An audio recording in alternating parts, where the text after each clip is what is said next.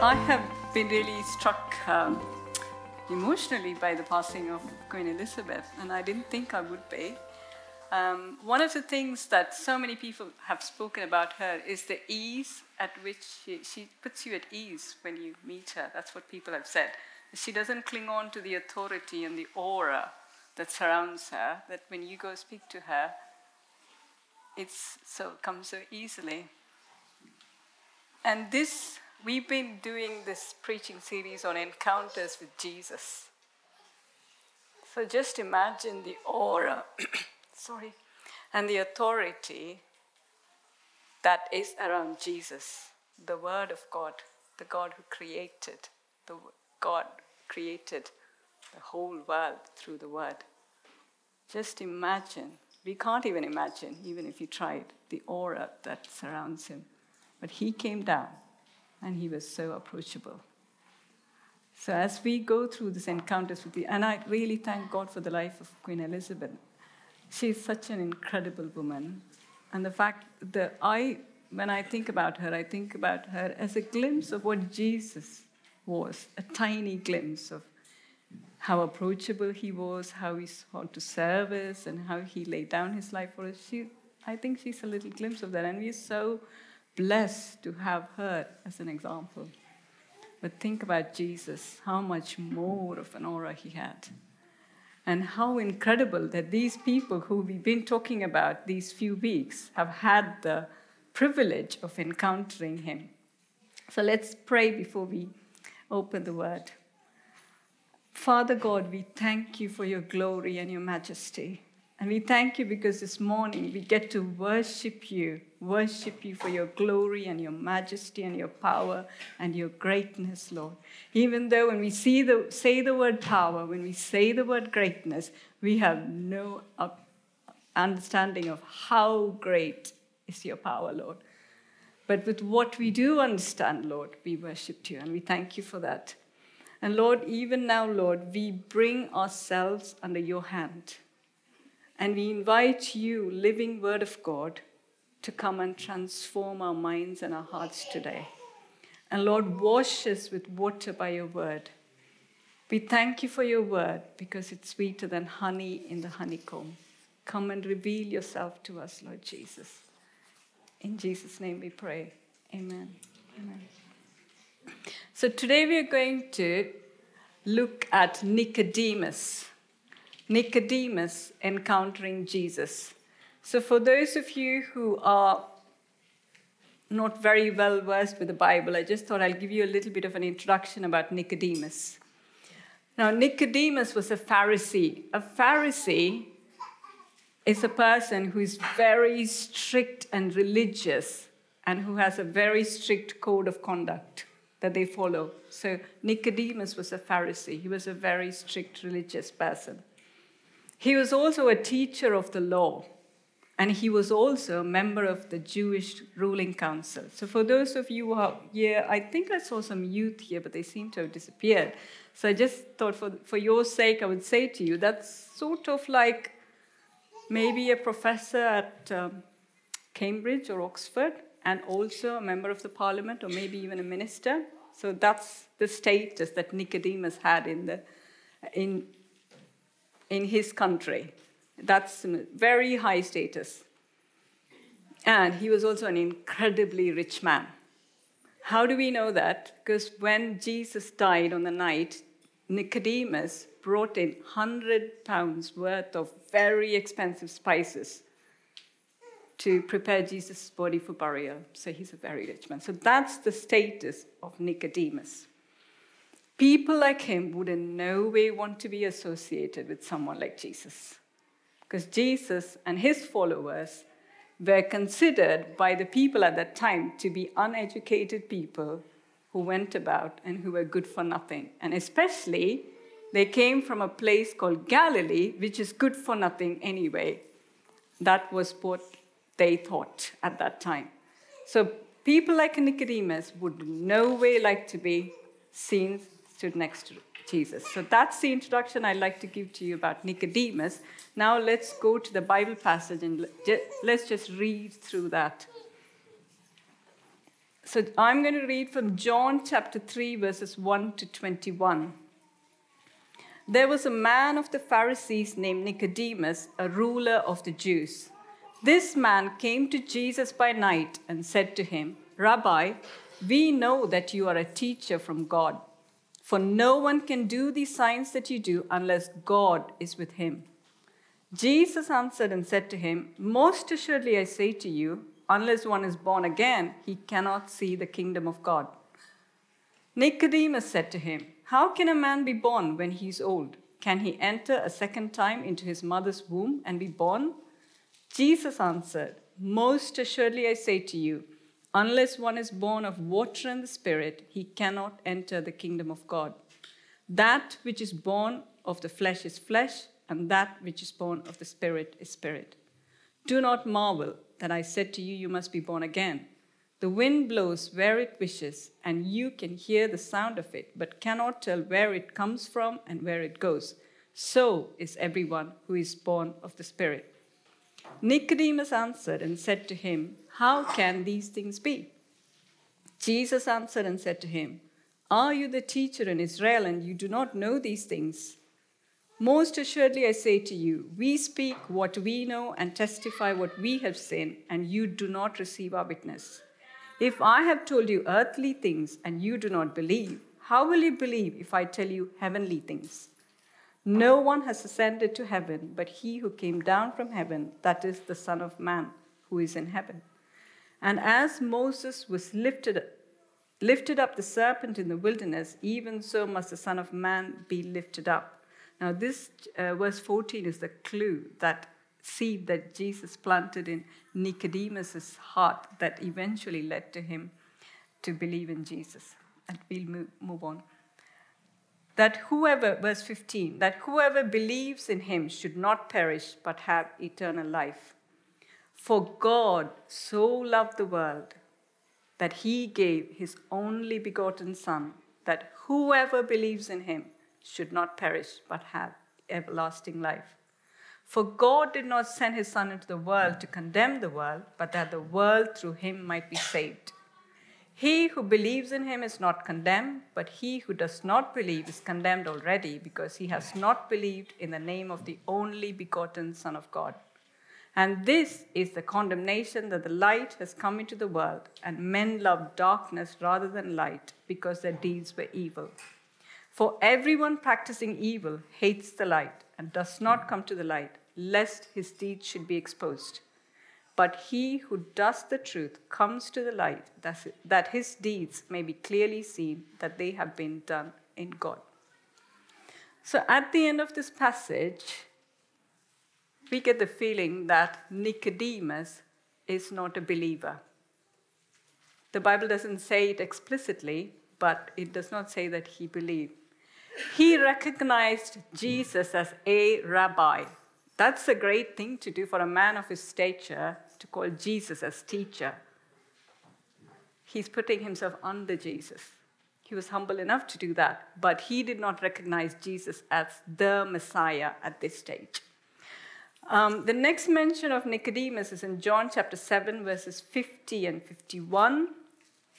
So this is when the Jewish festival of Passover was happening. So for kids who might not know the significance of Passover, it's as important. Passover was as important to Jews as Christmas is to us.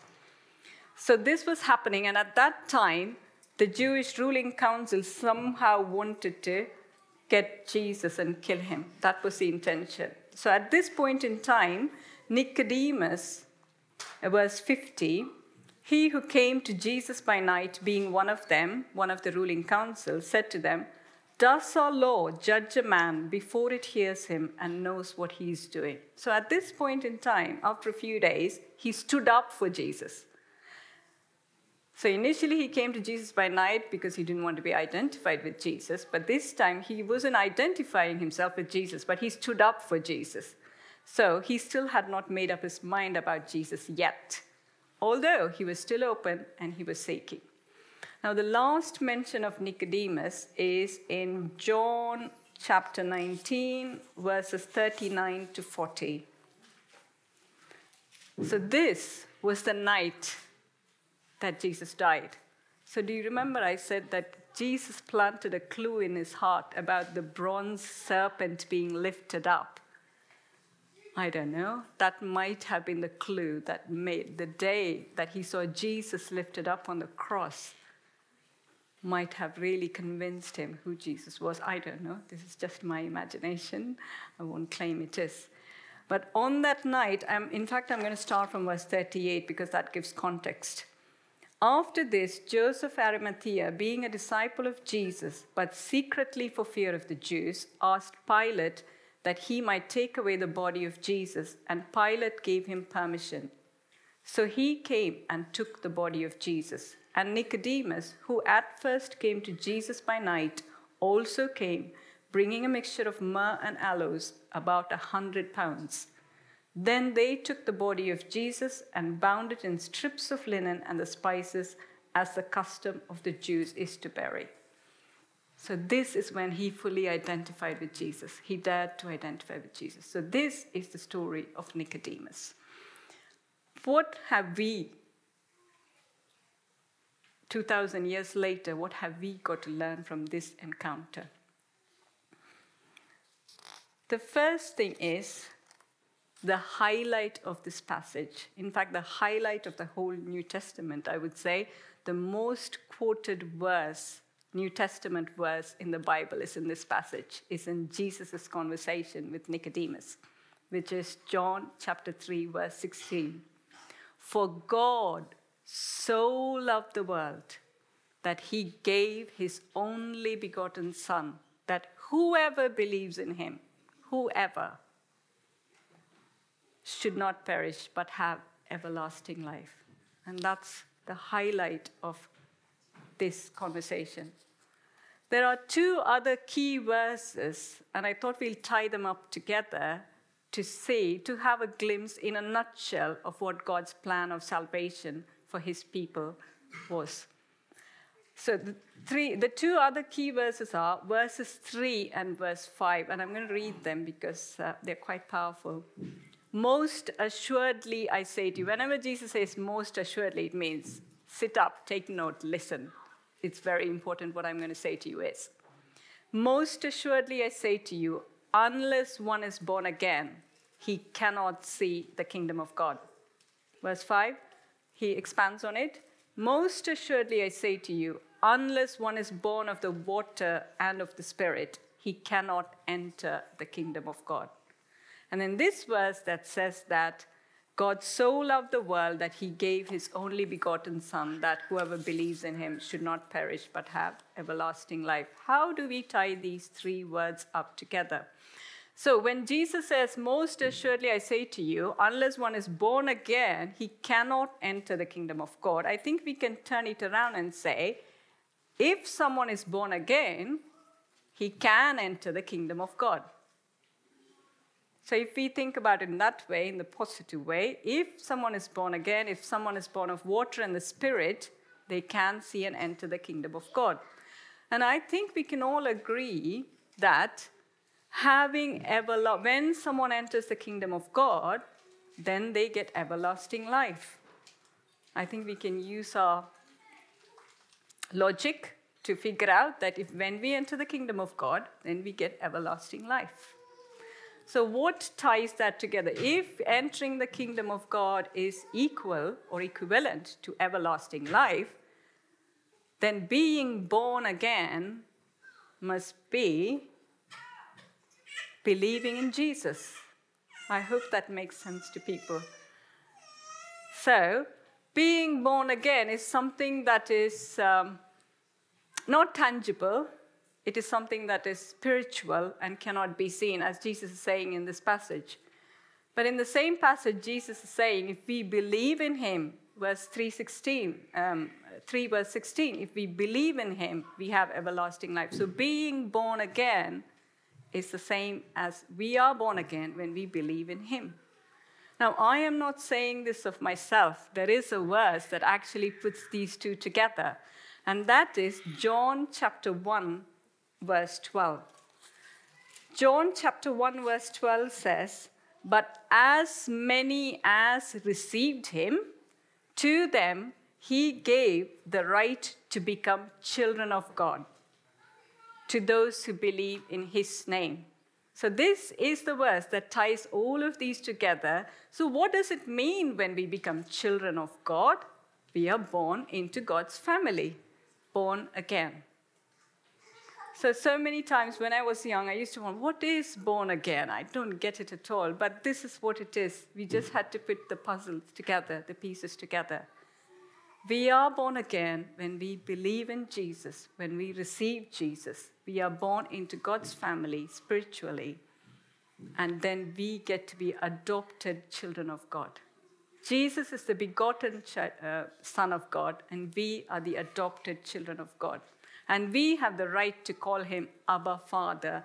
And as Sam, I think that's his name, said so rightly, we can go into his throne room, and Al mentioned that as well. I don't know if it was in the prayer or here, that we have the right to go approach his throne room anytime we choose to. And that is the privilege that we have.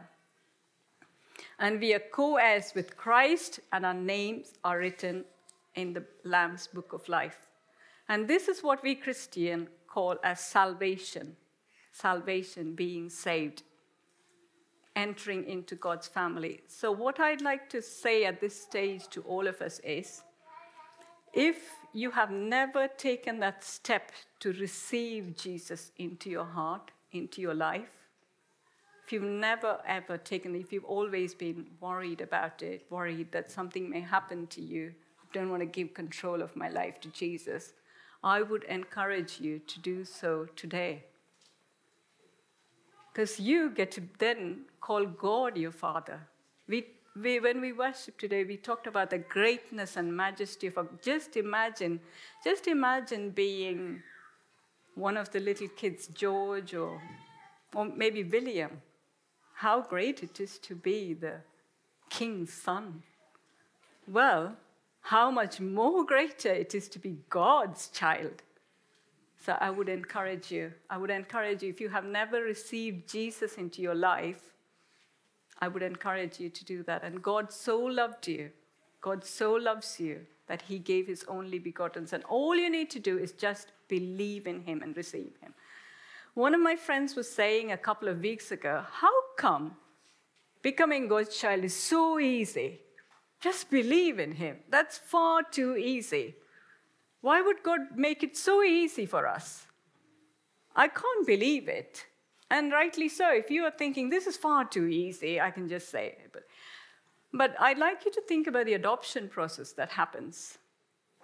When a family wants to adopt a child, let's say a small baby, all the onus, all the responsibility, everything is on the parents. The child needs to do nothing.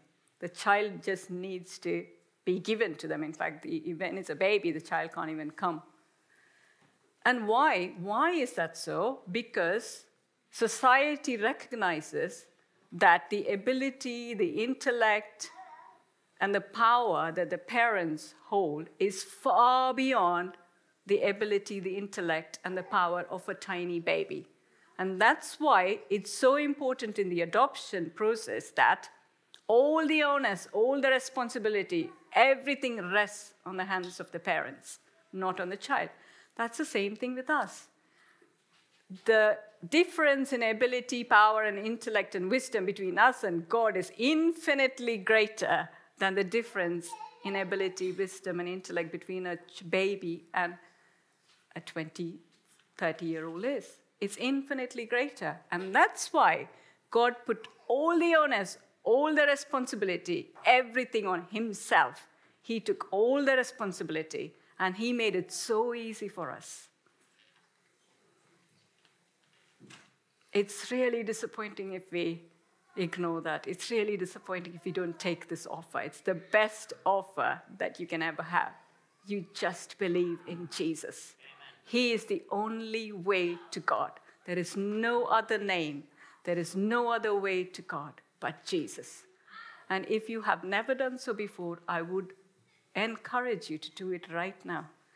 And if you want to receive Jesus as your Lord and Savior and be cleansed from all your sin today, I would encourage you, if you would like to go to the back. If there's any one of you here who feel in your heart that you're ready to receive Jesus, that you've never had the experience of being born again before, I would really encourage you to go to the back. If you want to go to the back, there are people who are looking out for anyone who might step back, and we could pray with you right now if you want to do that. Or if you don't want to do that right now, you can do that at the end as well. If you've never received Jesus in your heart before, you can always come and speak to us at the end of this, and we can talk to you about it. In your heart, all you need to do is say to God, Jesus, I believe in Jesus, that he died for my sins, and I receive Jesus in my heart. So salvation plan is very, very easy. It's up to us, though, to take the offer or not. Okay. The preach is not over yet because Nicodemus had not believed yet. So there may be some of you here who are still seeking, who may be coming to church regularly. You may be coming to church regularly, you may be connected with church, but you still in your heart had not given control of your life to Jesus. Because coming to church does not save people. Doing good deeds does not save people. Our righteousness, even though we may be the best in the world, is just like a filthy rag. It is nothing compared to the holiness of such a great God. We can never earn God's kingdom. Never, ever. And that's why Jesus came and died for us. And he was forsaken by his Father, and he had to cry out, my God, why have you forsaken me? For our sake. He is the only way to salvation. But Jesus does respect you. He does give you and me the power to choose. He never forces anything on anybody. He loves you enough to give you the power to choose. So you may be coming to church many times, you may have come to church many times, but you may still be seeking. That's okay. That's okay. What can we learn from Nicodemus if we are a seeker who still has not got the final, who still hasn't made that final step of faith in giving our life to Jesus? Firstly, there are 4 things I'd like to say before I close. Firstly, Nicodemus was sincerely seeking the truth. Most Pharisees who came to Jesus to talk to him tried to talk to him to catch him in his words, if we see in other places in the Bible. But Nicodemus didn't do that. In fact, he was humble enough to come to Jesus, considering the status he had. He recognized Jesus as a teacher, and he was sincerely seeking the truth. Second thing, as a seeker, what you can do is you can ask questions. In verse 4, Nicodemus asked this question: how can a man be born when he's old? Can he enter a second time into his mother's womb and be born? That seems to be like an impertinent question, almost as if he was being sarcastic. So this question reminds me of something that happened in our family. I'll be very quick about it. When my youngest daughter was 3 years old, she came to me with that look in her face that tells you that, oh, this is something very serious. She's thought it thoroughly. So she had that look on her face, and she comes to me and she says, Mum. So I listen very carefully. Sometimes you half listen, don't you? So I listen very carefully. And, Mum, I really would like to be the first in the family. Can we all go back in your tummy and change the order around? Bless her. She was fed up with being the youngest. So I could see that she was so serious about it. So I managed to keep a straight face, and I said to her, I'm really sorry, but now that they're all out, it's too late to change it. So she said, okay, and she went away. So it's okay, this kind of a question coming from a little child. But for Nicodemus to ask this question, I first thought, how sarcastic. But it's not. I went and read up on this, and apparently this was a form of a rabbinic dialogue that rabbis, when students were learning from rabbis, they would press on and keep pressing on to expose the impossibility of a statement, so that's in order to exclude it, and thereby to draw truth from it. So he wasn't being sarcastic. His questions were genuine. So if you are a seeker, I would encourage you to question.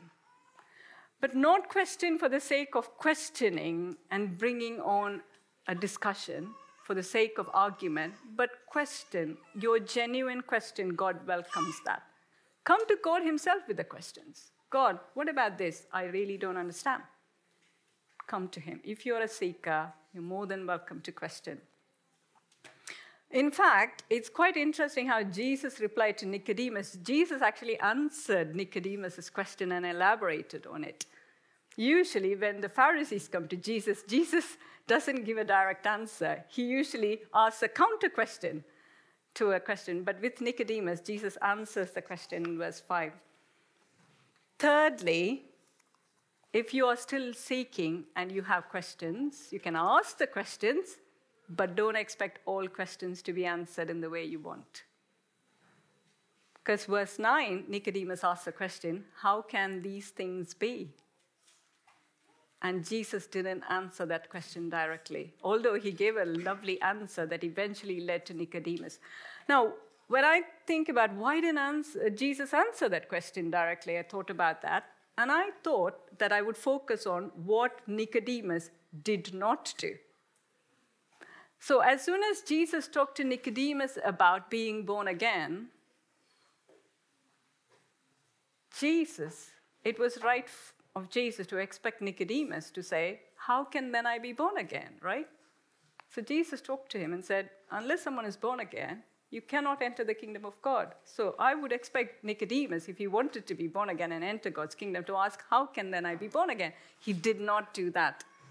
And another thing that Nicodemus did not do is that he did not recognize Jesus as the Messiah. Whereas in many other cases, when in encounters with Jesus, as soon as Jesus said something profound, people recognized that he was the Messiah. But Nicodemus, being a teacher in Israel, had not still recognized it. And that's why Jesus did not give a direct answer. God's ways cannot be fully understood by our intellect. It can only be revealed by the Holy Spirit. So if you have questions, and some of your questions may not be answered. Why? Because God is God. He need not explain himself to everybody. There is no reason. God is God. He is far beyond what we are. And so we might have to accept that sometimes. In Jesus' way, it is not understand in order to believe, because that was Nicodemus' approach. He wanted to understand in order to believe, but in God's terms, you believe in order to understand. That's something that we need to respect God for. So do not expect all your questions to be answered. Fourthly, remember God loves you. He loves you. Even if you still don't believe in Jesus and you are still a seeker, he loves you the same way he loves his own child. You are loved. Because that's what Jesus said to Nicodemus. For God so loved the world that he gave his only begotten Son. So God loves you. He loved you so much that he gave up his Son to die on the cross for you. When Jesus said this word, for God so loved the world, that word love is not to be taken lightly. It cost God to love you. It cost God. It cost Jesus everything to love you. He gave up his glory, the only beloved Son of God, to come down for you. So what I would advise and what I would suggest if you are still a seeker, is seek with an open mind, just like Nicodemus. Seek in humility. The second is come to Jesus himself with genuine questions. Come and ask God himself the question. Why are you seeking the answers anywhere else? If God is God, you can come to him for questions, with your questions. Third is, don't expect all questions to be answered because God is God. He does not have to explain himself. And fourthly, the most important thing of all is, whether you're a child or whether you're a seeker, God loves you. God loves you. Remember that.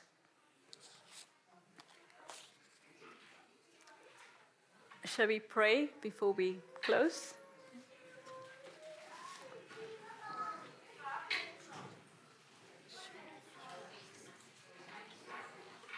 So I'd like you to think about whether you're born again. You might have been born again already, but you may not have known exactly how that happens. Remember, being born again is receiving Jesus. If you receive Jesus in your heart, you are born again and you are in God's kingdom. And secondly, if you still haven't taken that step in your heart to receive Jesus into your life and make him Lord of your life, that's okay. But just remember, seek the truth. Ask questions. Don't expect all questions to be answered. And remember, God loves you. God loves you so much more than you ever know. Father God, we thank you for this morning. We thank you because you are such a great God and your greatness is unsearchable. We don't even understand the meaning of the word great, Lord, when we talk of your greatness. That's how tiny, minuscule our understanding of you is. And Father God, we thank you for Jesus. We thank you that he came and he died on the cross for us. And we thank you because he rose again on the third day because death could not hold him. We thank you because, Jesus, you are still seated at the right hand of the Father and you're interceding for us, Lord. And we thank you for that. And we thank you because by the name of Jesus and by the blood of Jesus, we have a direct entry into the throne room of God, the creator of the world himself. And we thank you for that. And we praise you and we worship you for that. And Father God, we thank you for the love with which you sent your Son for us. And we love you, Lord. We love you because you first loved us. And we love you with all our heart. And today, Lord, I'd like to bring before you those of us who are here who are still seeking, who still haven't taken that step of having faith in the name of Jesus. And I pray, Lord, that you'll open the eyes of their understanding and that they may know that they may know that they may know that you are the only way to God. And Father God, I pray for your blessing on us, Lord, as we receive this word. Help us to hide it in our hearts, Lord, and to bear fruit from it. In Jesus' name we pray. Amen.